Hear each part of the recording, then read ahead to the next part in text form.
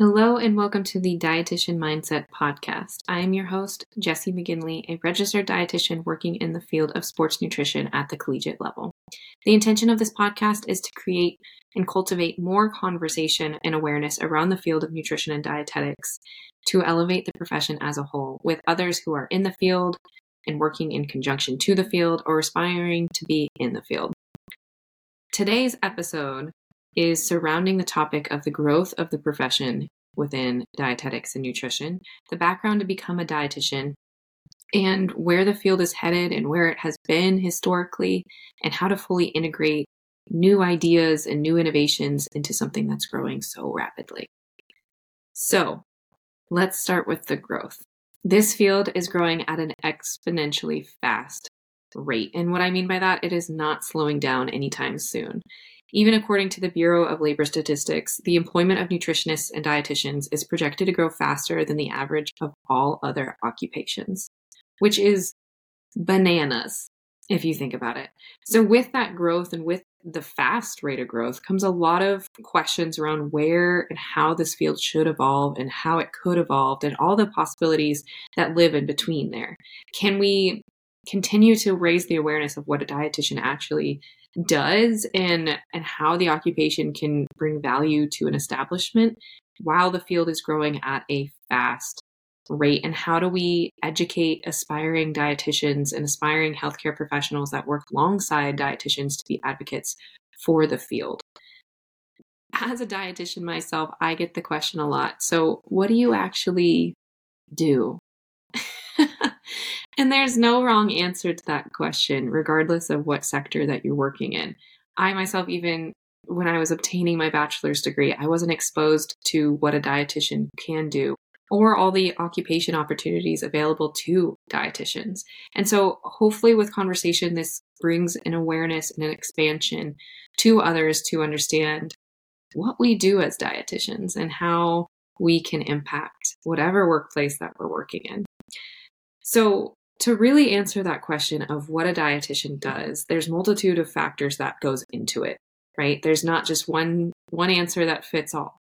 And starting with the values and the mission and the vision of the department, organization, or institution that you are working in. You could work at the same institution, but be in a completely different field of dietetics and have a completely different role and impact than the dietitian next to you. On a macro level, at an institution or a university, you could have a dietitian working in the dining center, a dietitian working at the healthcare center, a dietitian working in athletics. All three are registered dietitians. All three have the same education and sat for the same board exam, but they function extremely differently. And second to that, you could, on a micro level, if we really were to narrow this down, you could work in the same organization.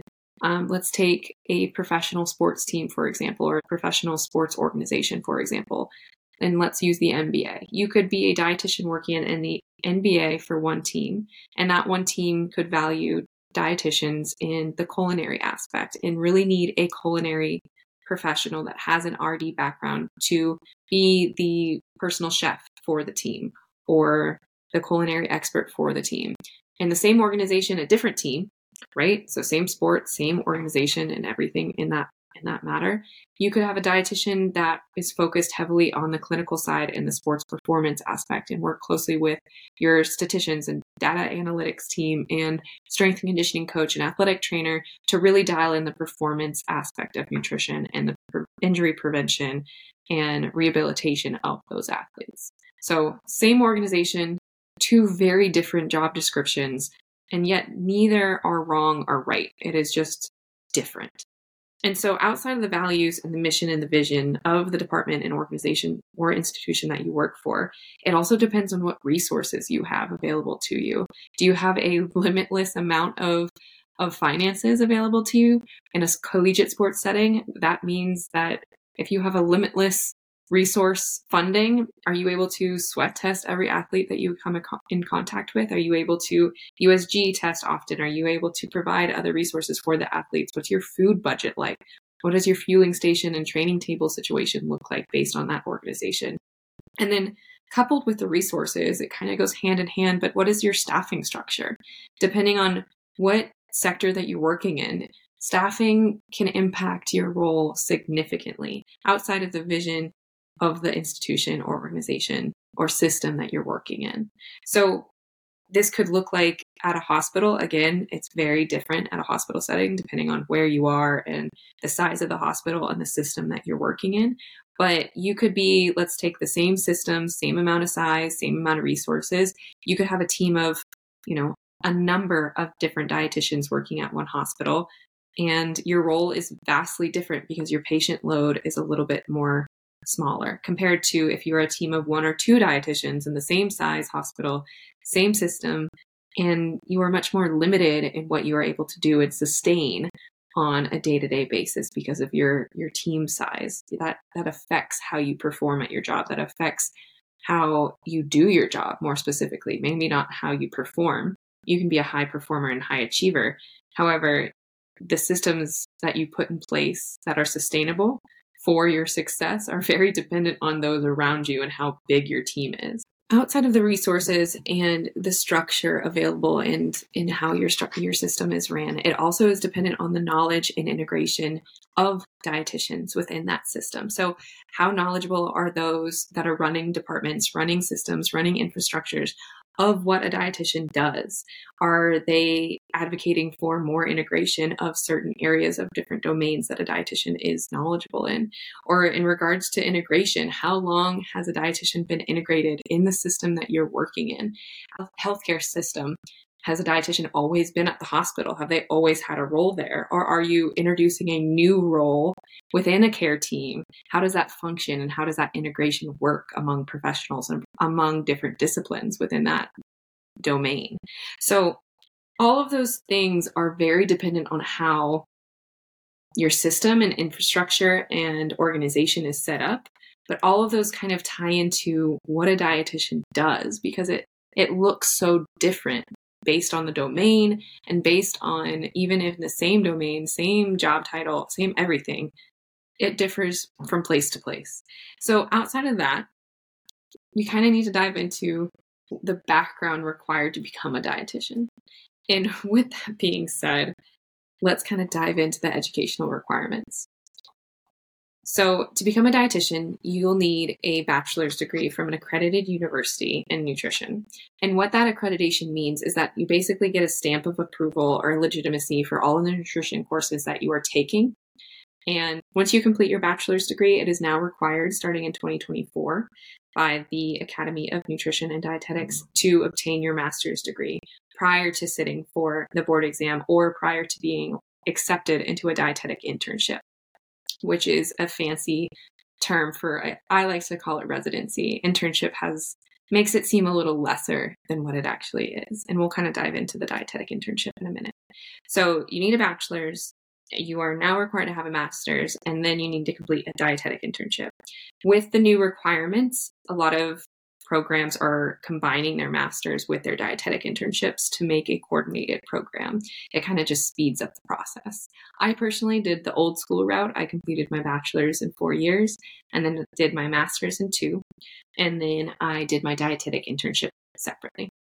Now, traditionally speaking, a dietetic internship is an extremely competitive program, essentially. And it varies from program to program in terms of the emphasis and the focus of that program. And then we can kind of dive into the different domains that there could be focal points in. But with the dietetic internship, it is around 10 to 12 months of unpaid full immersion into the workforce within 3 different domains. And within that 10 to 12 month range, it could look like anywhere from 1 week being at a site or a couple months being at a specific site. And the different sites or the different job sites that you're working in is really dependent, again, on the emphasis of the program, but they usually fall into 3 different domains: food service, clinical, and community. The food service rotation, you could ask a dietitian this across the country, and you would get numerous different answers on and how their dietetic internship went. So a food service domain is exactly kind of what it sounds. It encompasses all of the food safety, food sanitation, and food preparation needed within different establishments. There is an array of different opportunities within each domain. And food service in particularly, this differs so vastly. Some examples of this would be you could be working in a school district under a school district dietitian and working to build menus and budgets and making sure all of the food that is serving elementary, middle, and high school students are fitting the needs from a USDA standpoint, to meeting the needs and then fitting within that budget provided by the school district and the government, if it's a public school. And then outside of that, another example is that you could work with a hospital dining dietitian and oversee a hospital dining service. And so what that means is you are overseeing the entire production behind the scenes of what hospital dining looks like. You're creating menus, you're helping create the budget, you're helping oversee and teach those employed by the hospital to ensure sanitation and safety are all top notch. Just because it is a hospital setting, there's a little bit more emphasis placed on that. And then outside of that, you could work for a meal service and create the food, run that production and procurement of the food itself, and then business develop outside of that. Other than that, there are hundreds of different opportunities within this domain. And the second domain is clinical. Clinical is also pretty self-explanatory. This is the healthcare role and the hospital setting, kind of where dietitians get most of their experience in the clinical setting is in a hospital. So within that, there are multiple different branches and multiple different opportunities that you can receive experience in. Again, it's really based on what your dietetic internship is offering and what the experiences available to you within that hospital are, wherever you're working in or wherever you're placed at. And so you could become a pediatric dietitian and work in the NICU. You could work in critical care and work in the ICU. You could gain experience working with the oncology center and become an oncology dietitian, a dialysis dietitian, a diabetes dietitian, or work just general medicine, depending on the size of the hospital. In outpatient settings, it's more focused on the education and the transition and the behavior changes needed from transitioning from being admitted to the hospital to life after the hospital. And so that's a little bit more educational programming to individuals and groups within different rehabilitation centers or populations. So I say all that, but still some people might go, okay, so what do you do though? Do you just tell people what to eat within these settings? So I'll kind of branch over and glaze over what a day-to-day kind of looks like with an inpatient dietitian. Granted, again, I will preface this, it is different from hospital to hospital based on the system, based on the resources, and based on the size, and based on the amount of staff there at that hospital. But typically, you will do physical assessments to determine malnutrition. If you're working in critical care on the pediatric wing in the NICU, you are doing tube feeding calculations, determining what formula, how much, how often it is given to patients, and then you're communicating that with the rest of the care team. You are ordering supplements for people who are needing a little bit higher protein needs if their condition calls for that. You are analyzing labs and determining what labs are astray and communicating that with the physicians and nurses and other people on staff. You are working with speech pathology to determine what dysphagia or swallowing ability a patient has, and then placing them on a menu based on that level determined by speech pathology.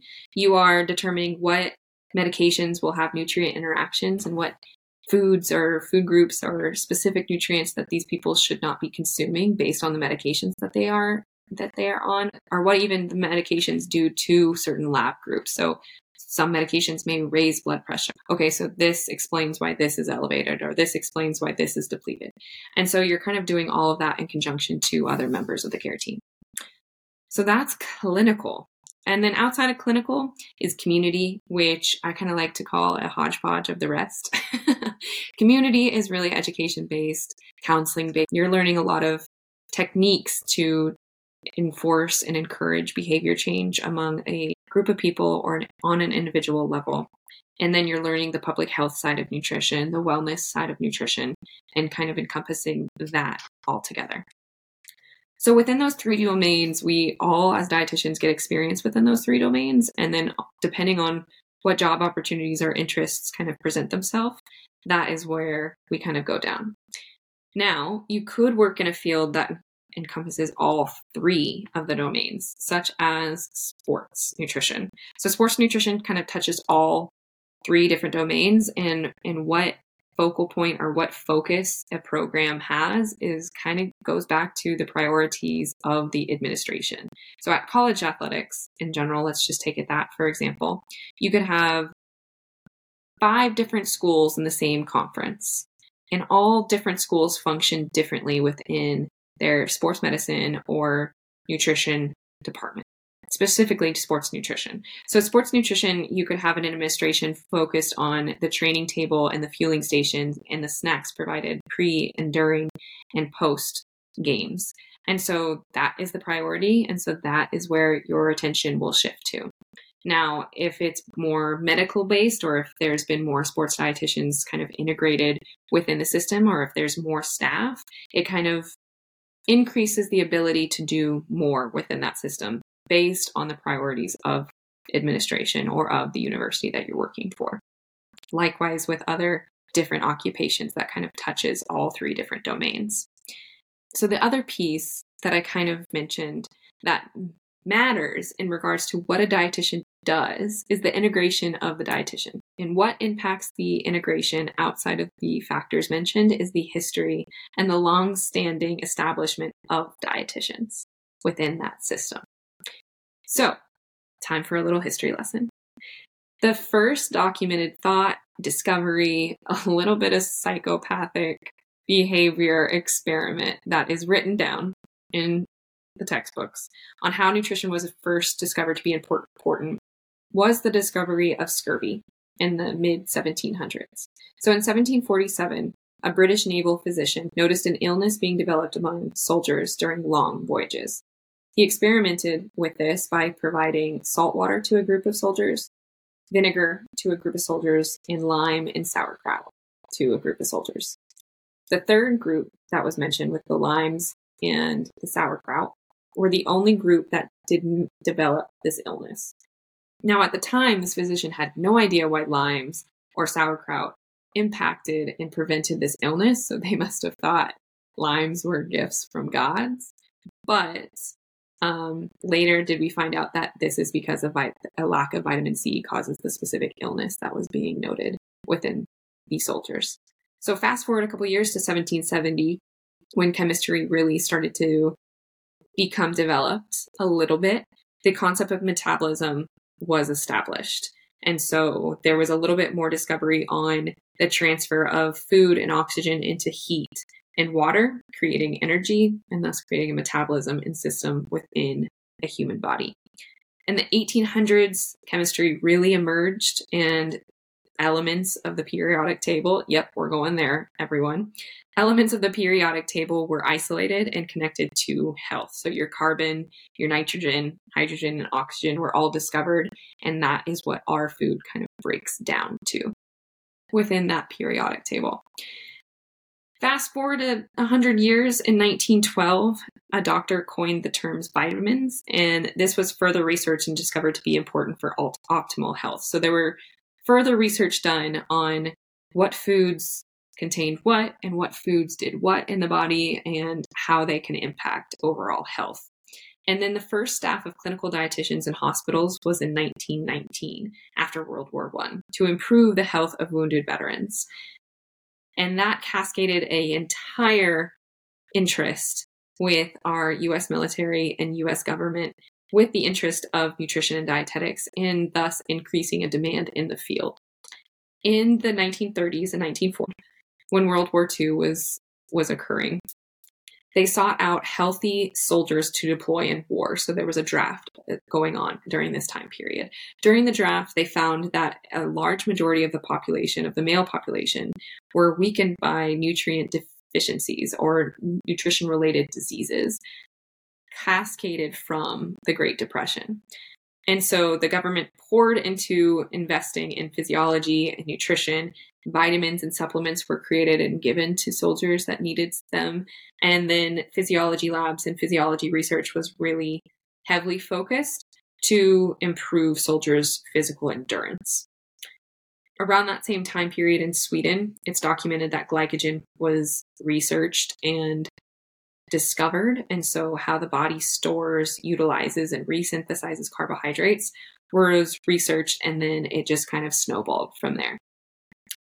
Then we fast forward a little bit into the 60s at the University of Florida. You might know where I'm going with this, but in 1965, and during that time period, there was a lot of interest in supplements and sports drinks.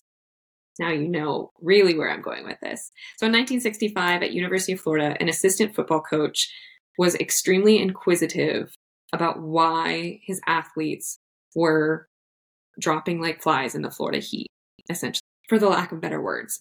And so this assistant coach met with a group of scientists and physiologists on the campus of University of Florida to determine why the team was struggling in the heat.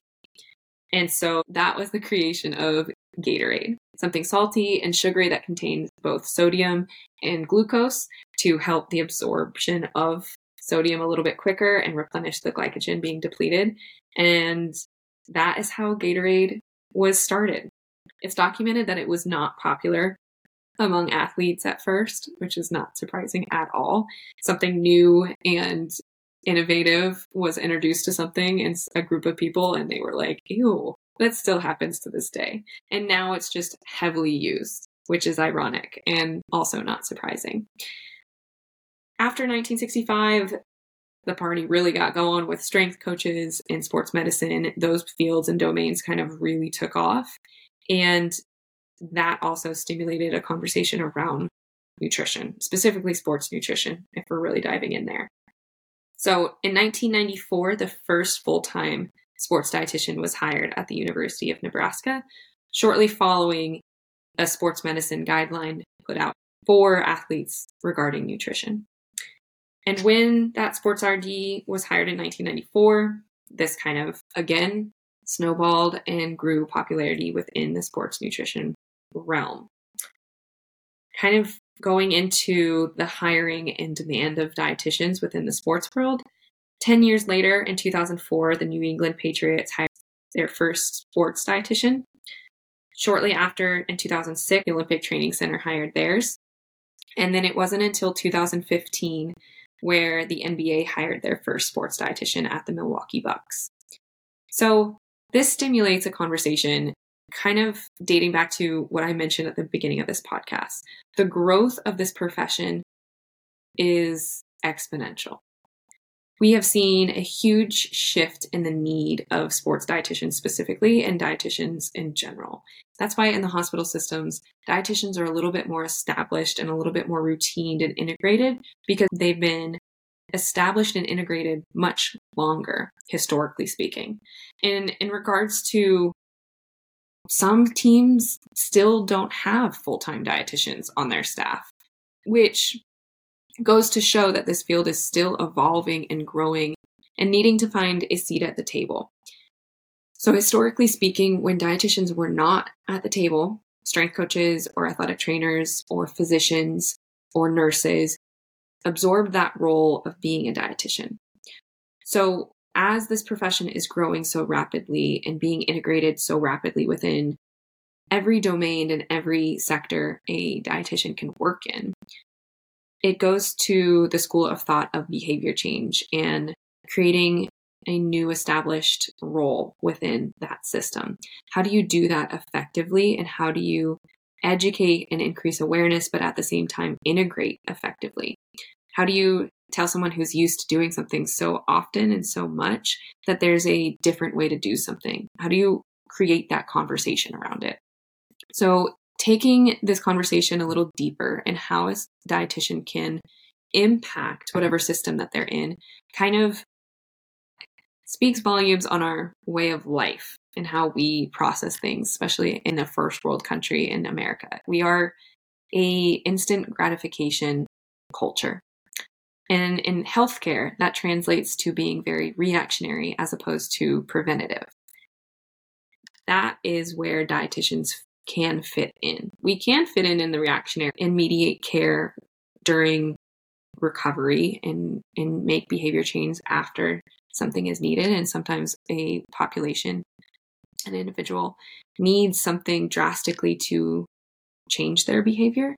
So for example, if an individual has a heart attack and it is nutritionally related, that can be prevented with behavior changes before you have a heart attack.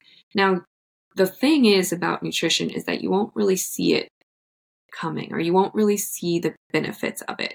If you are a, so to speak, healthy individual, but you drink a lot of alcohol, you eat a lot of fatty foods, and you don't go to the doctor's office very often, or you don't get labs done very often, so you don't know your cholesterol levels or lipid levels or triglyceride levels, that can be like, why would I eat differently? I feel great. I'm fine. I function normally. I'm totally fine. But the minute that you have a heart attack and all of these different lab levels and values come to light, then we make a change and shift our behavior. So all that being said is that nutrition professionals and dietitians can really shift the way we do things, but it's not sexy. That's the problem. It's not instant gratification. It's not a quick fix. It's consistency, and it takes a lot of effort to integrate nutrition and integrate good practices prior to a life event happening. Outside of kind of shifting to a more preventative culture, dietitians can bring a lot of value to a care team.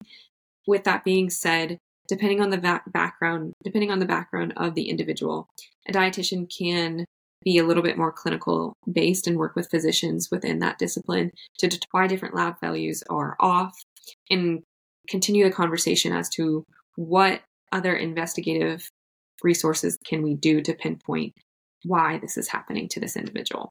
In athletics in general, sports dietitians are, like I said, one of the fastest growing fields. If we really were to take the NBA for an example, in 2015, that was their first hire of their sports dietitian. And not all teams have a full-time dietitian on their staff. And what a dietitian can do and what they can bring to the table is enormous. Anyone can tell anyone to eat more carbohydrates during workout, or eat more protein after workout, or eat quick carbs before and after. Anyone can do that. But in regards to going from a great organization to a elite organization, dietitians can make that happen. So diving into the different topics that we can bring value to.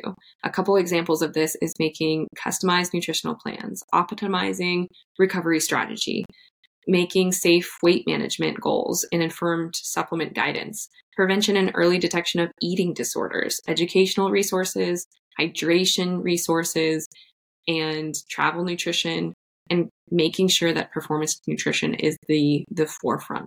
So all of this encompasses the well-being of the athlete, number one, and number two, the performance aspect of this. So you can use dietitians as alongside with physiologists and sports medicine and strength conditioning to really optimize everyone's health and optimize everyone's performance to give you a greater edge at your performance or at your sport involved. So outside of all of that, of the background to become a dietitian, how to integrate, I kind of want to leave every podcast with a thought. So how do you, and I've already questioned this, but outside of being a dietitian or in a healthcare profession, if you're just here because you're supporting or here because you're interested or intrigued by this topic, how can you change your behavior by one little thing? And what does that process look like for you on a micro level? So if you don't do something, but you want to incorporate more of something into your life, how do you incorporate that more? On a macro level, how do you change a system and a group of people's thought and opinions on how something should work? If you evaluate a system and you go, oh, the system's working great, how can we make it better? Or is it working optimally? Or how do you enhance the system that's already working great? And how do you change a system that needs a little bit more help to become great or become elite? The old saying of, if it's broke, don't fix it. I totally get that. And simplicity is key. However, there's a lot of room, especially on the performance side of nutrition, and especially as new research emerges and new research opportunities emerge, there's a lot more room for growth and a lot more ways to integrate dietitians within every system. So that is the thought. How do you change behavior on a micro level, and how do you change behavior on a macro level? Is it relationships and trust and education and awareness? Is it a combination of all of those different factors? Or is it dependent on who is in the system, what's the system look like, and how do we continue to evolve together within whatever system we're talking about? So that is where I will leave you. Thank you for listening. Thank you for your time. If this podcast resonated with you, or you think it would resonate with someone else, please share. The intent of this entire podcast, not just this episode in general, but is to cultivate more conversation around this, alongside creating more conversation around the psychology behind nutrition, behavior change, how to educate effectively. So if you know somebody that will enjoy listening or would want to be a guest, please let me know. I am happy and open to any and all discussion for growth. I hope you have enjoyed this podcast, and I just appreciate again your time. Thanks so much, and I'll see you next time.